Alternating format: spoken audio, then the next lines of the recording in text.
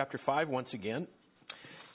And it's a study that's actually taken, I would say certainly some depth is coming to us as we've, if you go back how we got here was we talked about the fact of Jesus teaching the disciples how to pray. And this is beautiful because a disciple asked Jesus to teach them to pray. What a perfect time. It wasn't like he drove. Now listen, guys, you need to learn how to pray. And I'm here to tell you how to pray.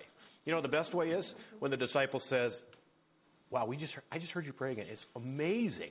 Could you teach us how to pray that way?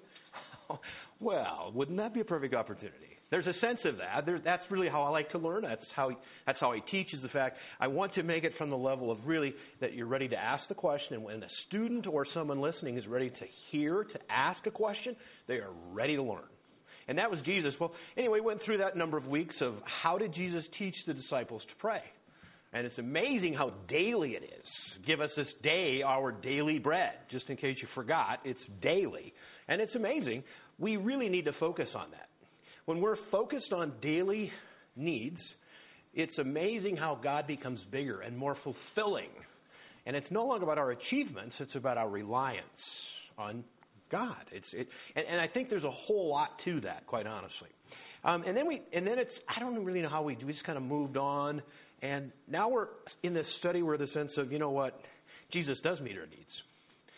And he is amazing when you look at his walk on earth for those 3 years. The things that he accomplished to show his power, that's what this study is all about, is the power that Jesus exhibited.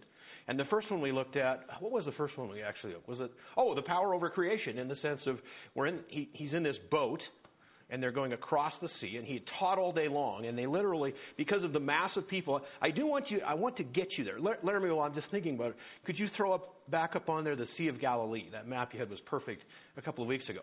But you think about it, he's done a lot of ministry. Home base is Capernaum. That's where he's really doing business.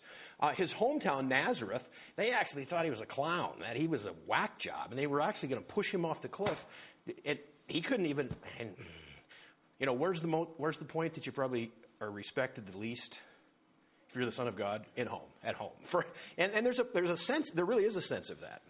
But at any rate, Capernaum was home base. That's really where he walked, he talked, most of his miracles were done in that area.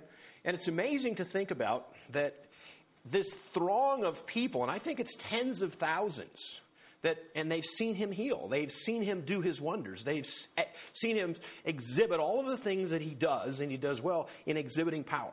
There's one thing, I'm going to say it now, and I think it's extremely important for us to see. You've heard of those stories where maybe a university professor, you've maybe heard of someone that says, if God was real, tell him right now to do that. Show me his power, and I'll believe. That's really what the Pharisees and scribes did constantly. But mark this carefully.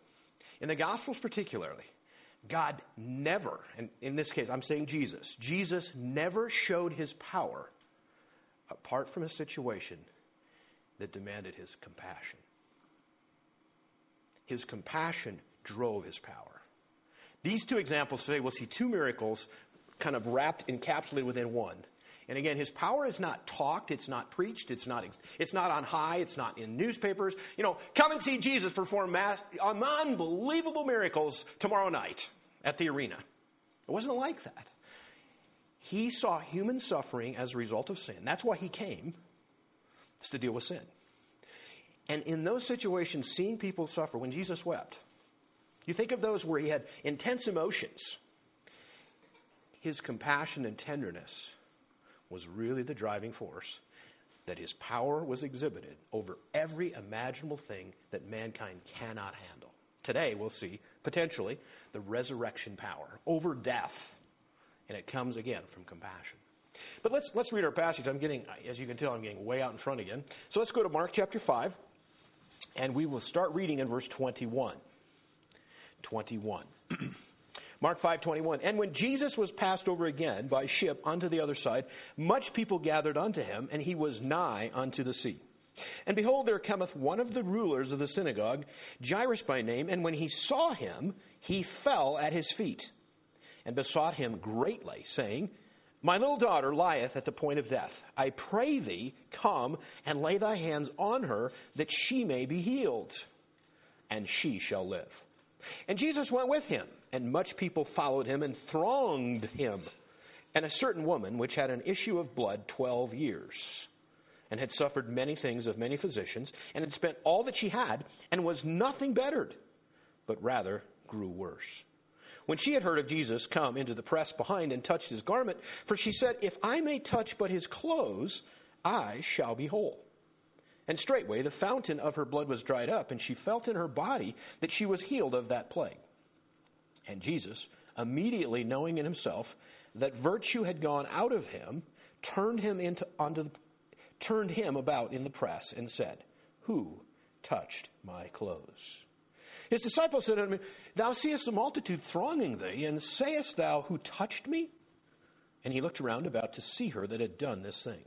But the woman, fearing and trembling, knowing what was done in her, came and fell down before him, and told him all the truth.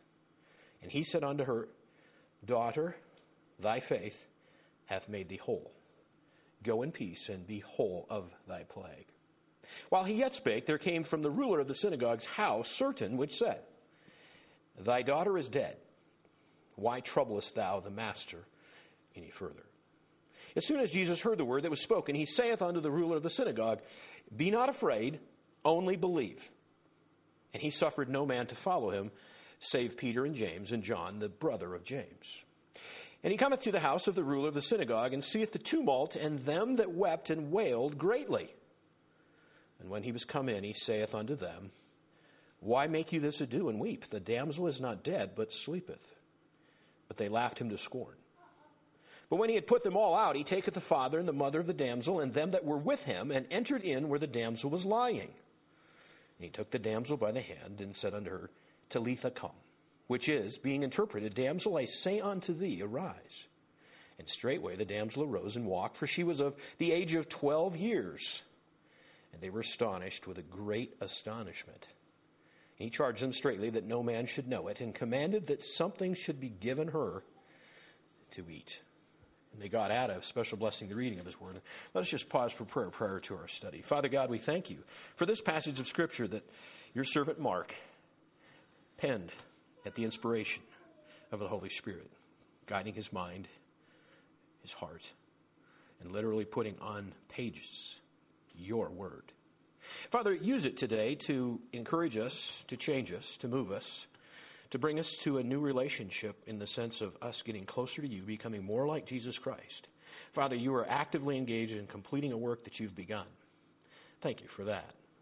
And now, Father, as we look closely into this episode of Jesus again, with his compassion and the power that he exhibited, particularly in the focus of his compassion, Father, may we get a sense, a grasp of the great love that you gave to us through Jesus Christ, the Son of God, as he ultimately gave that, the sacrifice of himself, the ultimate act of love.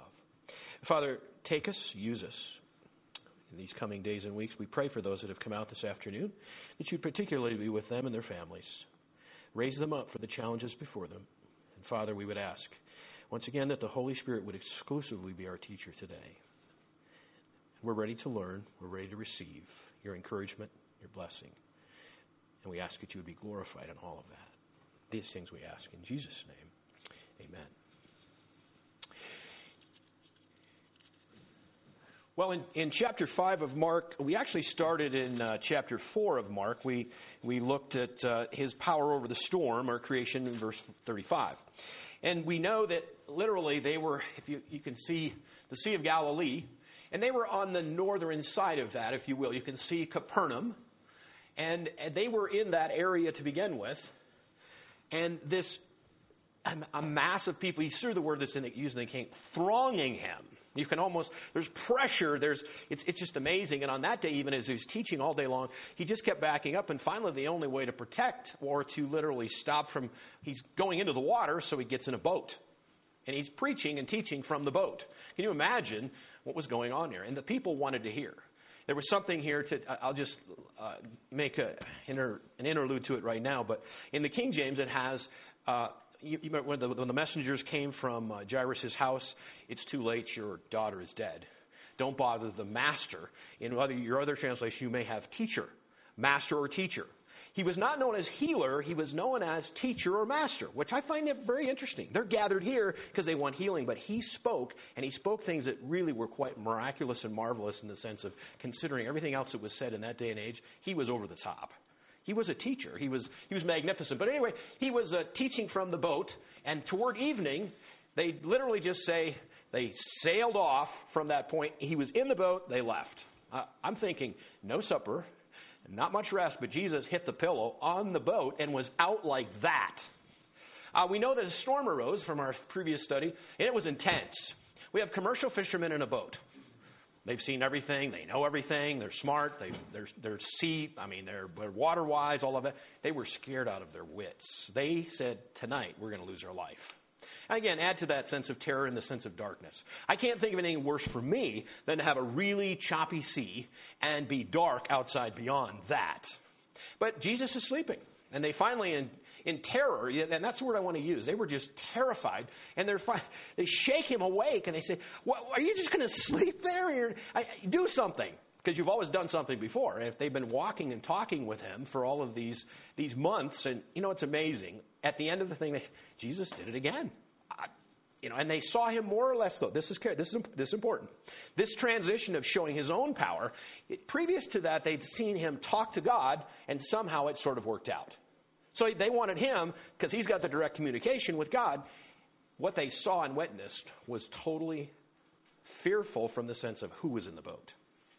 He spoke to the wind, be still, or peace, and to the sea, be still. Both elements, and again, we talked about that at length. If the wind is blowing 50, 60, 70, 80 miles an hour, and the wind stops, there's so much inertia in the water yet, those waves would continue to pound the boat, and both at the same time stopped. I can't imagine that, quite honestly, nor could they. They were more fearful, it said, than before, because God was in the boat. They were scared of the storm out of the boat. They were more scared, literally, and astonished that God was in the boat. No one else could have done that. No one could have ever imagined doing that. Okay, so guess where they end up? They end up, I don't have my little pointer, but you see Capernaum kind of in the straight north. Bethsaida is off a little bit to the north and east. And if you were on the other side, there was this little town, Gadara. And this is interesting. Now, I'm not going to tell you that yet. Anyway, they out of this incredibly stormy evening, they land, and guess who meets them? The welcome wagon. It's the demonic guy that's got 2,000 demons living within him, and he's about to launch into who knows what, a tirade. We talked about that last week. Now, I'm not going to stay here because I want to move on, but just watch how this context is moving. And Jesus literally went across the sea to meet a man that's demonically possessed. Now, you notice, where did he go after that? Remember last week? Where did we end up? Gets back in the boat. So let's think about that. Wait a minute. And why did he leave? The people from that town didn't want him. They were more scared of God that was before them, literally, than that demonic man, which they couldn't do anything with, but they were more scared of God. They said, we don't want you here. Please leave. Please go. But there was something that happened that Jesus came to make right. He took a man that was demonically possessed, and I'm using 2,000. It could have been more than that. It was a legion. That's the name that the demon that was spokesman for these inhabiting this man's body. And a legion is 3,000 to 5,000 if you were in Roman troop size. So it's a large number. At any rate, if you can think about this, in the morning, what should we call this guy? Let's just call him Clyde. Okay? There's no Clydes here, right? I made a mistake last week. I called him Bill, and I know it's not Bill, it's Clyde. Let's go with Clyde, okay? So Clyde wakes up in the morning, and again, to what faculties he actually controlled, I would have to say would be very, very minimal. It was described for us, he was naked.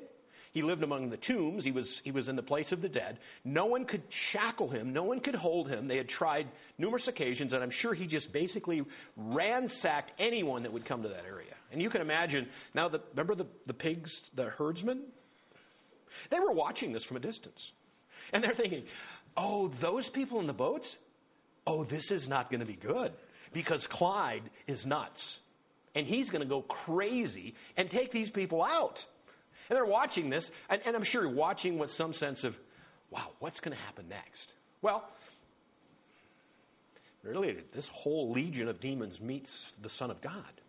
And we talked about this previously. We'll be tying back into Mark chapter 1 in a little bit. But a demon is frightened to death with Jesus. Just confronted, and even he doesn't have to say anything, just the presence of Jesus. What will you have to do with us? And again, there's so much we could talk about to say what we did last. We're not going to do that, but let's move on. And literally, Clyde that morning was demonically possessed by a legion. And by that evening, he was a missionary. That is the grandest turnabout of any individual that I'm aware of, in Scripture even. Literally, a one-day turnaround turns from a whack job, I mean nuts, to a missionary.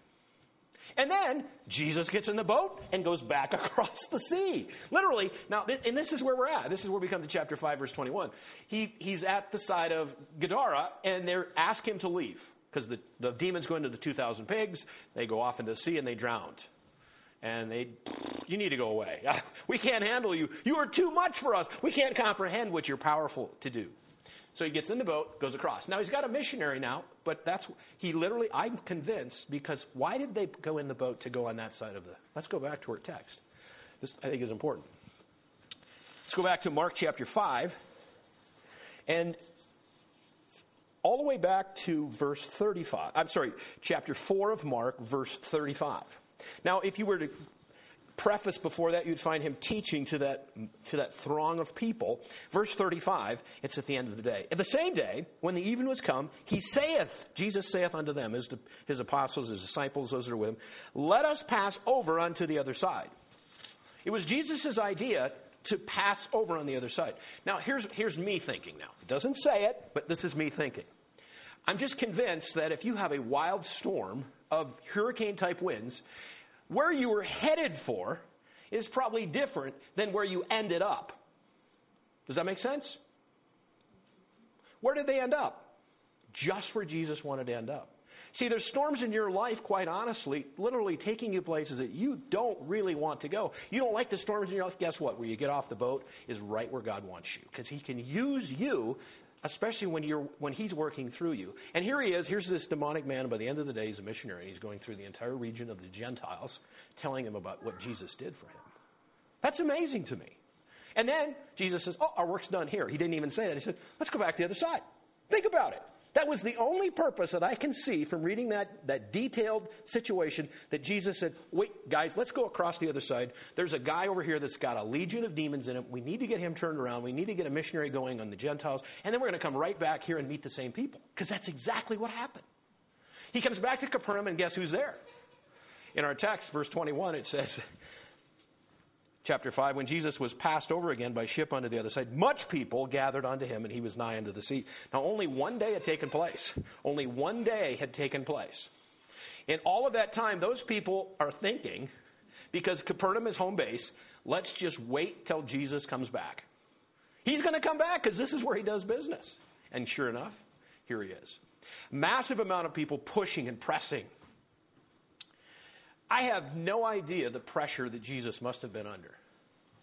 I don't have any idea. And there were times that he had to literally just retreat. That's the word that I use. He retreated, literally most of the time, to a mountain somewhere. It was quiet, it was private, that he would just talk to his Father. Just get quiet with God. Do you think it's important we get quiet with God once in a while?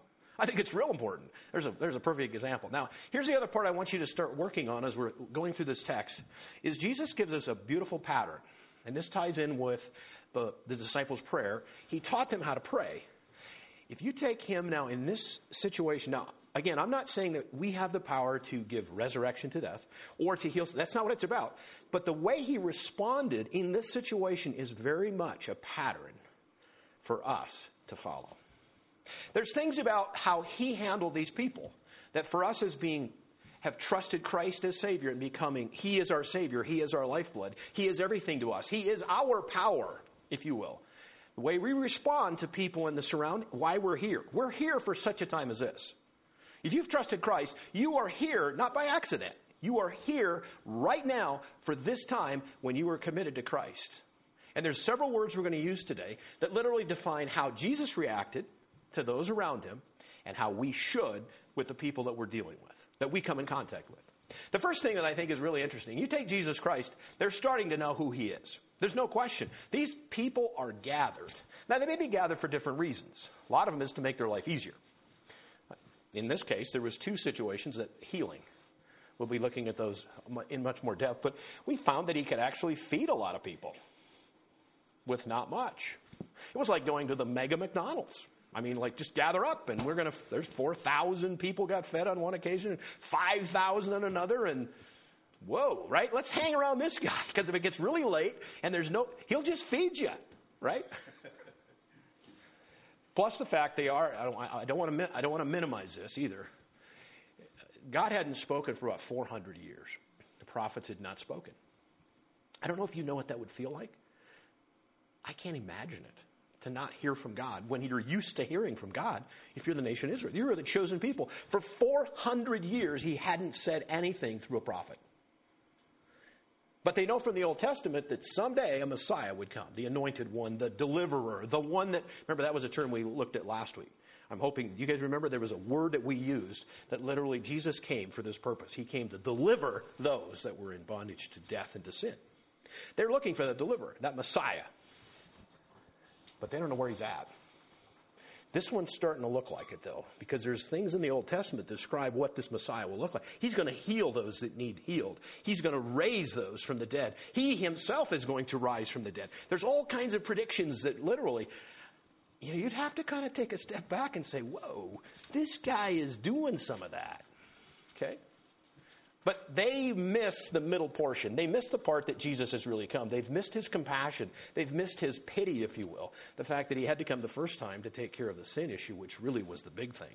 They saw him in the kingdom era. They wanted a king, and they wanted him right now. And that's why most of the time, at the end of this passage, many times he said, don't tell people what happened here. Because it would be almost rushing him to kingdom, if you will. That wasn't why he came the first time. But you can't miss the power of this Jesus. Here they are, thousands of them gathered. Now, if you're a really important, popular, and I say popular from the standpoint of the people, the religious leaders are taking the position, they hated this man. They were ready to kill him at any opportunity. Sadducees, Pharisees, all the scribes, that religious hierarchy that is the teachers and those that control the whole religious system. And yet the people loved him for what he did, probably more than who he said he was. But it doesn't matter. Popular, wildly popular. You can see it. I mean, you can just feel, you can almost feel the crowd moving, right? And you don't get to figure out, you move with it. You know what happened today with someone of that, I would say, prestige or that popularity? That person would not be that available. Jesus went right down into the crowd. He is available. Mark that. He's not standing back. He's not, hey, disciples, would you guys screen a little bit of stuff? Kind of see who's out there. See if we couldn't maybe make some room for me. No, I don't get that at all. He's totally 100% available. Just think of that. And he's made himself that way. It's like when they left the side of the Sea of Galilee, over there where the demon-possessed man was, he knows exactly where he's going. He said, hey, guys, let's get back in the boat. Let's go back to Capernaum. And he knows what's going to be waiting for him there. He's available. Are we that available? Oftentimes I like to retreat sometimes. I like to just get away from. And by the way, there are times, particularly when you need spiritual renewing and filling, if you will, that you need to get to be with your Father. But it's amazing how available Jesus Christ was for those 3 years in his ministry. It totally blows my mind because I have no idea of how much pressure would have been on him just from those requirements, let alone all of the other stuff going on. He was very available. Well, who is he available to? Well, in this case, we've got two people. Let's talk about them for a moment. Just talk about them, and you're going to help me. So we've got a woman, and we've got a man, correct? What do you know about the woman?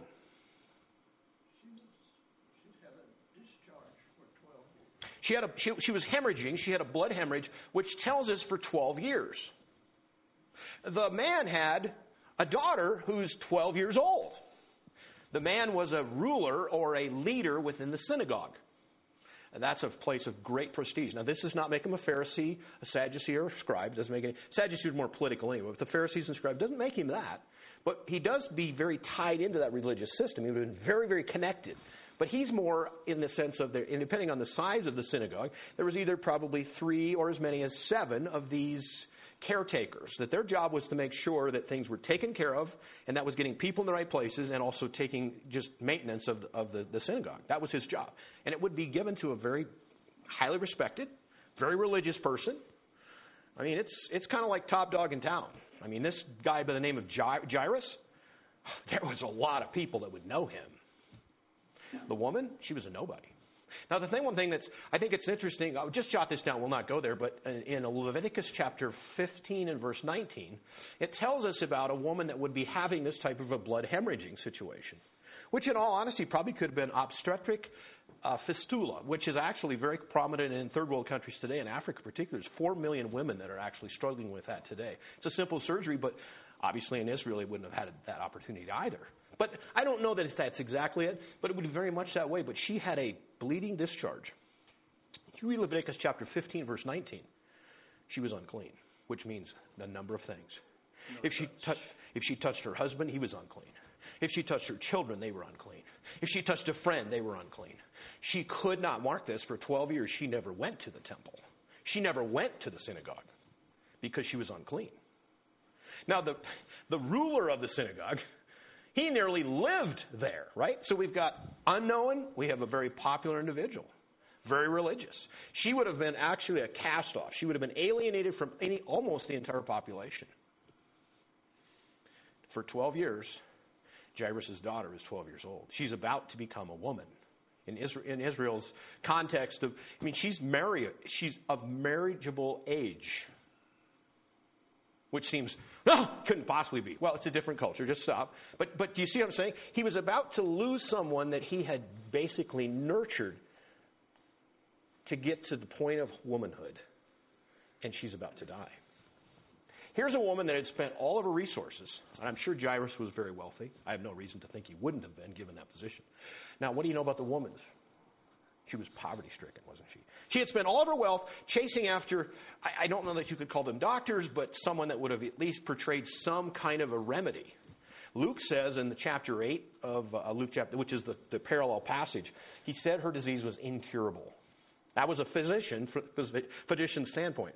I read some of the things that they would have probably said for her to do with that. It is so weird. It is so weird. You throw the ashes of an ostrich egg in a silk bag in the wintertime, and then you take the ashes of an ostrich egg in a cotton bag in the summertime. What? What is that going to do? Well, absolutely nothing. So here's this woman that is literally trying to become clean, trying to end this dilemma that is literally ending her life. I can't even believe the social challenges that she would have been under. It's kind of ironic that the scriptures say that she suffered many things from the physicians. Exactly. Many things. Yeah, many things. That's exactly right. And she was getting no better. They took her money, and she didn't get better. Now, there's a lot of people today that could very much be on board with that, right? I mean, they can't get fixed. I mean, they're just, you go and you can't get it figured out. Jesus is perfect, isn't it? Now, she's in this crowd and she's moving, but do you see these two people that Jesus is going to work with almost exclusively, those two people today? Now, again, we don't know how many people he healed. Here's something else that you maybe haven't thought of, or we should make sure that we understand. Jesus healed people that had no faith. Jesus healed people that had faith. But Jesus cannot save anyone without faith. But how many people did he heal that actually showed no faith? We don't know, but I'm thinking numerous people. But you can't be saved without faith. Here's these two people now out of this throng that literally come to his attention. He's available.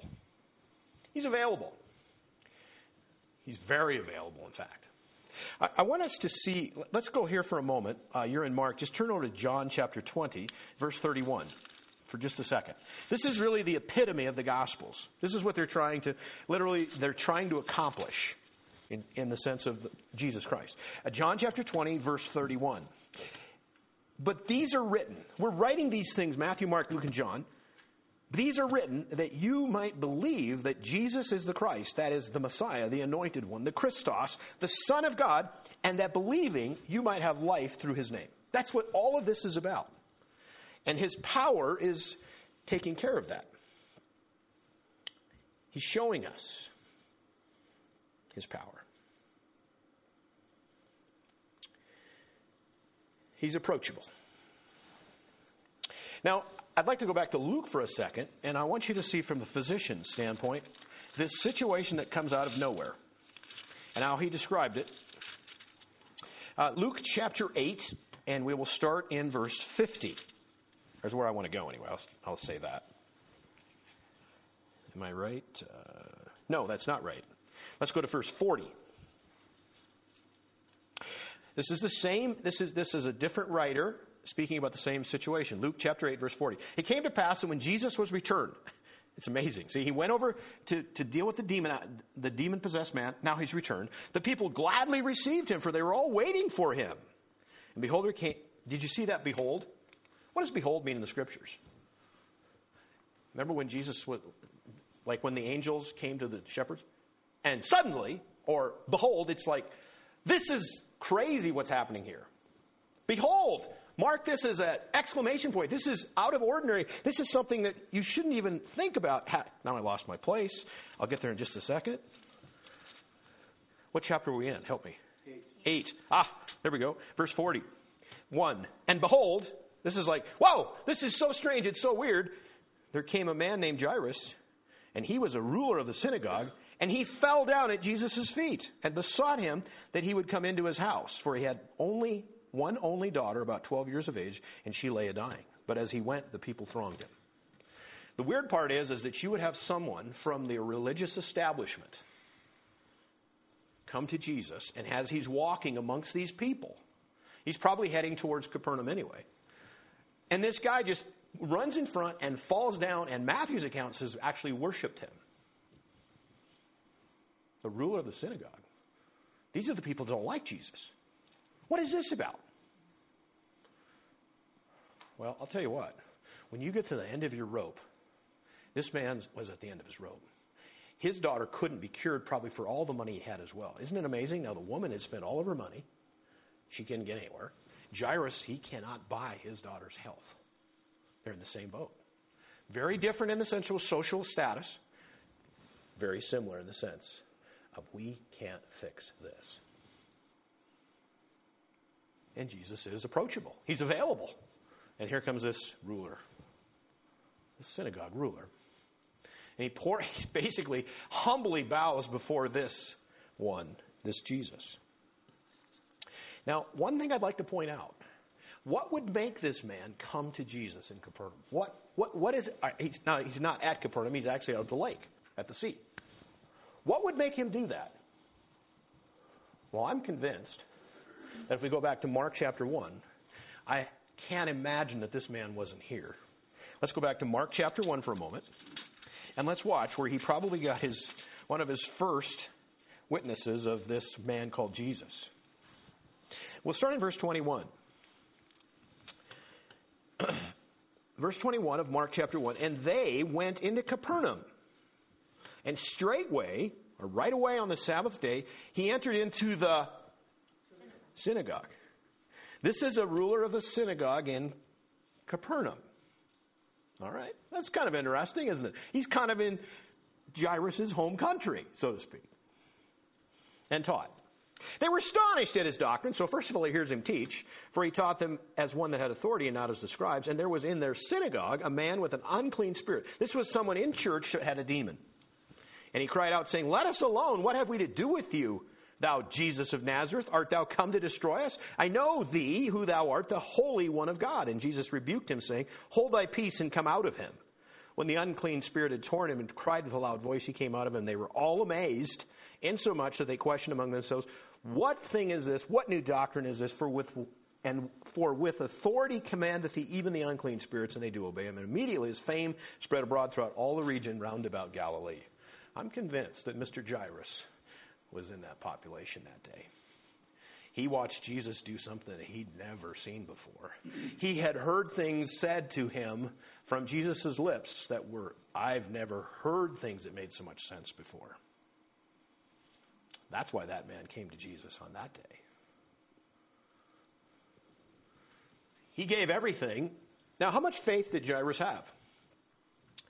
Well, let's go back to Mark for a moment. And let's watch. Now, again, his faith would be struggling. Don't get me wrong. I mean, there's no such thing. There's different levels of faith within everyone. But verse 23 of Mark chapter 5, he besought him greatly. That's like, there's an enormous amount of emotion involved here, saying, My little daughter lieth at the point of death. Okay, you got it in your mind? I pray thee, I'm asking you to come and lay thy hands on her, that she may be healed, and she shall live. That's quite a bit of faith. That's quite a bit of faith. He says, Jesus, here's what we got to do. This is all we got to do right now. And he's falling down before him. Now, again, I don't know how this all took place with this many people hanging around. But we know Jesus was available. He was approachable. And now in the presence of all of these people, this man, Jairus, now talk about I'm going to just say your prestige on the line. To bow down before Jesus, who the Jews hated, as being a ruler of the synagogue, is you could care less what people think right now.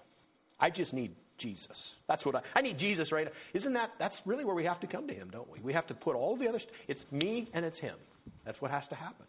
And he did that. And he said, Jesus, here's what I know if you come to my house, I know if you come to my house and you lay your hands on her, she will be healed and will live. Now here's the other thing that I think is really cool. Jesus could have said, wait a minute. I could get to you. It looks like, we're out there a ways. Probably 3 more weeks. But I could get there so let's just write you down for that. What do you say? Does that sound familiar? You know what? Jesus says, let's go. Isn't that fantastic? Isn't that fantastic? Let's go. He's approachable. He's available. And he goes. They start off towards Capernaum. They start to go. Now, who's the most excited person in the crowd right now? Jairus is. Here we go. The master's coming with me. Here we go. We're going on. We got a chance at this, right? Now, again, I can't help but I'm trying to get you back to that. But see, Jesus took I'm going to say about, I don't know, but a day. Let's just say a day of which all of these people were gathered up, right? And that night he just takes off across the sea and he'll come back because this is where he does business, but a whole day went by. Do you think Jairus was in that crowd then? I do think he was. He'd come for a purpose. He'd come to find Jesus. And then Jesus is gone for a day. And then he comes back and, now's my chance. I just think it would have sped him up. It would have made the sense of urgency beyond measure. But here's what I want to get you with that. Do you remember remember what Martha said when Lazarus? If you'd been here. If you don't, and you know what Jesus did? He kind of lingered, right? And he said, well, we need to go to Bethany because Lazarus, I think he said sleeping, but anyway. And they said, well, if he's sleeping, he said, okay, Jesus, because they want to kill you. We shouldn't go there. It's too close to Jerusalem. We're going to die. And he says, God's will be done. But it was like he just waited. Now, from Jairus' standpoint, oh my goodness, I wonder if he's coming back. We got to get moving. What the world? There he comes, fantastic, there he is, let's go. And I'm telling you, am I a little over the top right now? That's probably what it was because his daughter was about to die. His 12-year-old daughter's only daughter. And then something happened that is absolutely unbelievable because not only is Jesus approachable and available, he's also interruptible. Because at just the moment that we're moving, and the crowd is moving with, we're going to Capernaum, and we're going to end up in Jairus' house, here's this woman out of nowhere that comes up behind, and she's trying to be quiet, trying to have no sense of, what shall we say? No one knows what's going on. She's very quiet. And she reaches to Jesus' garment, to the hem of his garment. Poof! She's healed. And she knows it. Jesus. Now, this is something that you may have marked and maybe never have marked. This power that is exhibited in all of these things that we've been talking about the last several weeks, that power is personal. He knew, it says this, he knew the power had left him. I love that. I don't even know how to describe it for you, but all the power that you have within you because of Jesus living within you, all of the power that is working in your life, all of the power is working in it is actually, it's not an inanimate force. You know, I listen to that. Well, there's a force. There's a big something that has a lot of something that has a lot of power in it. No, it's all God. And he is intimate, he is personal, and he is real. Isn't that something? Jesus, now she came behind him because she didn't want to bother him because obviously they're going to Jairus' house. Who could I compare with? Man, he's on a mission. But if I could just touch him, if I could just touch that garment, I know I'd be healed.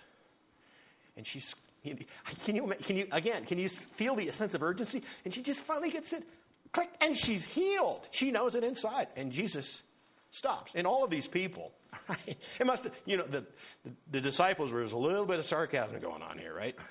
Jesus says, who touched me? Who touched me? The disciple says, who touched you? Hundreds of people. I mean, they're just pushing on. Jesus, what he's saying. And, his eyes were no doubt pierced. Now, he knew who she was. But when he asked who it was, it put her on the limelight. Because at that point, and then she finally came forward and literally fell down before him and told him everything. Don't you love how he responded? There's only one time that I know in Scripture that Jesus responded this way to a woman. He called her daughter. Isn't that fantastic? He not only saved her from a hemorrhage, I'm convinced that he saved her. She became one of his daughters that day. That power not only took care of a disease, that power saved her. And what do you think Jairus is doing? I'm like, see, I want to play back and forth. Oh, boy, we got to get moving. Come on, Jesus. Let's go. Come on, right? Because my daughter's going to... And you know what he said? Let's watch it. Let's go back to Mark chapter 5. We'll start in verse 30 again. And Jesus, immediately knowing in himself that virtue, that power had gone out of him, turned him about in the press. He's turning around all these people and said, who touched my clothes? His disciples said, thou seest the multitude thronging, and you say, who touched me? And he looked round about to see her that had done this thing. But the woman, fearing and trembling, knowing what was done in her, came and fell down before him and told him all the truth. Now again, I want to make sure that you understand the sense of where she was socially. She was an outcast. For her now to share her story would tell everyone else there she shouldn't have been there. Do you see the risk she was taking? But watch. He said unto her, daughter, thy faith hath made thee whole. Now that term in the Greek literally means not just physically healing, but literally spiritually healed. Go in peace. You can't go in peace unless you've been saved. And be whole of that plague. Now watch verse 35. Watch this. While he yet spake, while he was saying these things, and there came from the ruler of the synagogue's house certain, those messengers, which said, thy daughter is dead. Why troublest thou the master any further? You can just feel Jairus' heart probably. It doesn't say this, but I'm just thinking, oh man, if Jesus would have just wouldn't have went there and would have been here, and you know what? Jesus again, even though he's interrupted, he's still available, he's still approachable, and he's still tender. That's a word we'll find later. But look what he says to this man. He says, be not afraid, only believe. How many times has that been entered into your spirit? When you are in like panic mode. I mean, maybe it's not the death of a 12-year-old daughter, but it's something that's huge. It's out there. And oh, if God would have only dealt with this, helped me just a little bit later. Because I've been praying about it for a long time. Have you ever asked why God is late? Go ahead, be honest now. It seems like he is. Here would be a situation, wouldn't it? Oh, do you know what? Don't be afraid. Just keep believing. I'm bigger than anything that's out there. I'm bigger than death. Now, I'm sure Jairus had never seen a resurrection. This was brand new material. Jesus hadn't been risen from the dead yet. This is big stuff. Excuse me? No, that's correct. That's correct. This would be new information. This takes real faith, real serious faith now, doesn't it? And that's what Jesus said. Don't be afraid. Just believe. Just believe. And then what does he do? This must have blown Jairus' mind, because I was saying, oh, well, she's dead, I guess. Well, nice meeting you, Jesus. Have a good day. There's nothing to do here, right? Your work is... No. They just kept going. They kept going to his house. I wonder what Jairus is thinking. Well, now what are we going to do? I mean, you're going to be there for lunch, or you're going to be part of the professional wailers, or what are we doing? She's dead. Don't be afraid. Just believe. Then it says in verse 30, he suffered, allowed no other men to follow him except for Peter, James, and John, the brother of James. The triumphant. You saw those three that were always close to him. This is the first time he actually sorted those guys off. One of the things that I'm convinced of the fact is, to make something true, you needed 2 or 3 witnesses in anything. He's going to go into the house, and he's going to be dealing with this young girl. And yes, the father would be there, and the mother. But, literally, he needed, just for the sake of truth being there, that other witnesses. I'm convinced that's why he took them in. But he didn't want a big crowd. He didn't want a big group. So they keep going. He cometh to the house of the ruler of the synagogue, and seeth the tumult. I mean, this is craziness. And them that wept and wailed greatly. Now, one of the things that is very, very different from a funeral or a ceremony in our culture is that it's usually quiet. People are dressed with a dress that's very, it's very nice. And it's just, there's a situation, but it's just quiet. It's somber. It's reflective. If you go to even a Middle East funeral today, it is very loud. There's shrieking, and there's wailing, and there's noise, and it's crazy. In fact, they would, especially this guy, he would have been wealthy. He would have hired professional wailers. Not the fish, the wail, like loud. And they would come in and they'd really lead the choruses of this magnanimous noise that's just overpowering.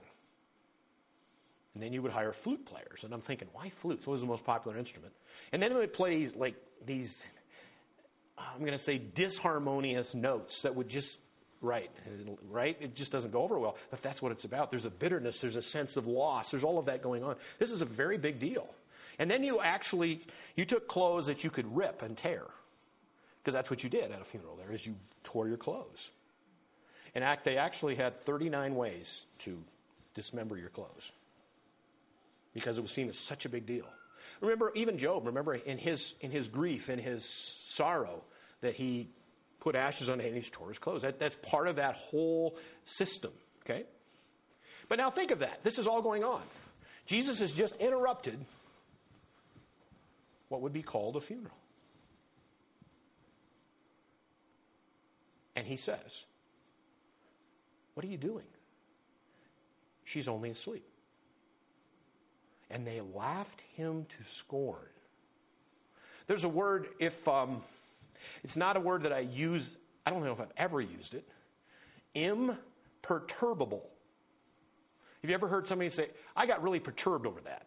Now, you've probably used it that way, okay? I mean, you got upset. That really ticked me off.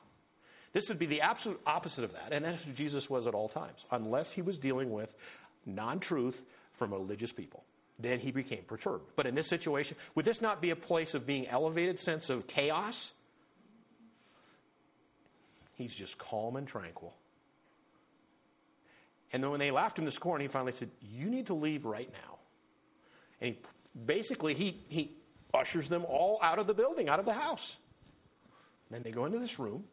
How are you doing if you're Jairus right now? What in the world is Jesus doing?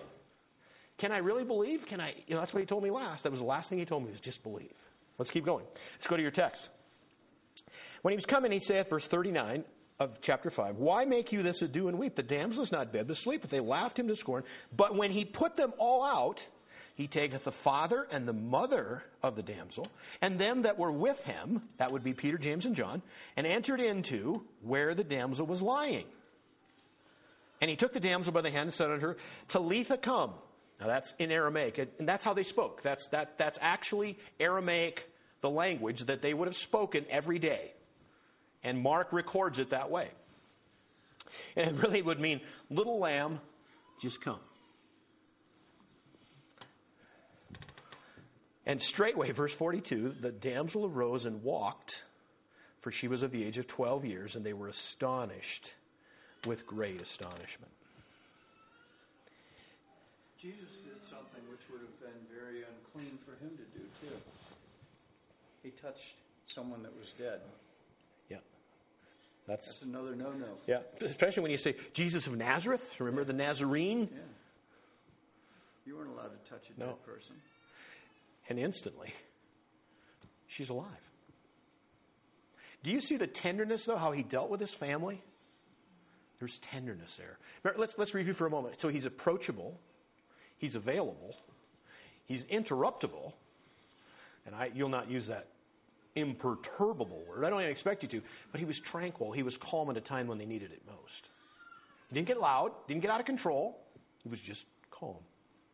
And then the one that I think just marks it overall, no matter what, he's tender. Did you see the tenderness? And then when she's walking around, I said, could you get her something to eat? Oh, my goodness. It's just how he is with us. He's tender. He's loving. He's approachable. How many times have you interrupted him? And you know what? Jesus was not offended by that in one way, shape, or form. There's other people that would have been. Maybe Jairus was. He doesn't say that he was. But at the end of the day, it even made his faith grow more. Because what if Jesus would have arrived on time, I quotes, on time, and she was just sick? They would have never seen how powerful Jesus was in the sense of resurrection power. Whew. Amazing. Amazing. Let's go to John chapter 4, verse 19, as we wrap up. John chapter 4 and verse 19. These few words here are just... did I do that right? 4:19. That doesn't look right. Okay, I didn't do that. I'm not in the right place. Okay, that one's going to get away from me. Why did I have that? Sorry. Let's go back to Hebrews then. We'll do that. Hebrews chapter 2. Hebrews chapter 2, verses 14 and 15. We actually used them last week. But we see the sense of what happened in this little girl's life. Hebrews chapter 2, verse 14 says, For as much then as children are partakers of flesh and blood, he also himself likewise took part of the same, that through death he might destroy him that had the power of death, that is the devil, and deliver them who through fear of death were all their lifetime subject to bondage. That is exactly what Jesus accomplished. That is exactly what he got done. And those people on that day saw Jesus ultimately display power and tenderness. His sensitivity was over the top. And then the part they didn't even know about yet. I'm so glad I'm on this side of his ultimate act of love. They didn't know about the cross yet. They didn't know that Jesus was so tender towards sin and so tender towards those that were sinners that he sacrificed himself to save them from sin. But they believed what they knew. That's the difference. Just like Abram. It said he believed God and it was counted to him for righteousness. That woman with a hemorrhage, I believe on that day she was saved. She was healed physically and she was healed spiritually because she believed everything that she knew about Jesus. Abram didn't know Jesus' name, but he believed God. Do we believe God? Do we trust him Do we approach those that are looking for something? The time in which we find ourselves living today, it's pretty crazy, isn't it? There's a whole lot of people that can't figure out what's gone on and what's going wrong, but they know they're missing something. They're missing something. So let's review. Just as Jesus was with these two miracles wrapped in one another, the first thing that made it so good was the fact that he was approachable. You could come right up to Jesus. Try that today. You don't get to just walk up to the president. You don't get to just walk up to a lot of people, right? They're protected. They're screened. They're security. Jesus, the one that divided time from before him and after him, the only one that's ever done that, he's approachable. But beyond that Jairus that just fell down in front of him, he became available to that man that day. Didn't put him off, just said, oh, well, let's go. And then as they're going, guess what? Something else comes up. Have you ever had that happen when you're on a mission? You are going to get that done now. And here comes the phone call. Here comes that somebody cuts you, whatever it might be. You know what? A lot of times God is saying, stop. I need you to take that call. I need you to call that person back. Have you had those, just have that thing just come right in your mind? You need to call that person. I had it several times this week. I'm getting better about responding in the right way. Used to be, years ago when I was a lot younger, I would say, not now. I've got to get that done. Jesus was very interruptible. And again, I'm still convinced that it made Jairus' faith at the end of that day much stronger than if that hadn't even happened. So, approachable, available, interruptible.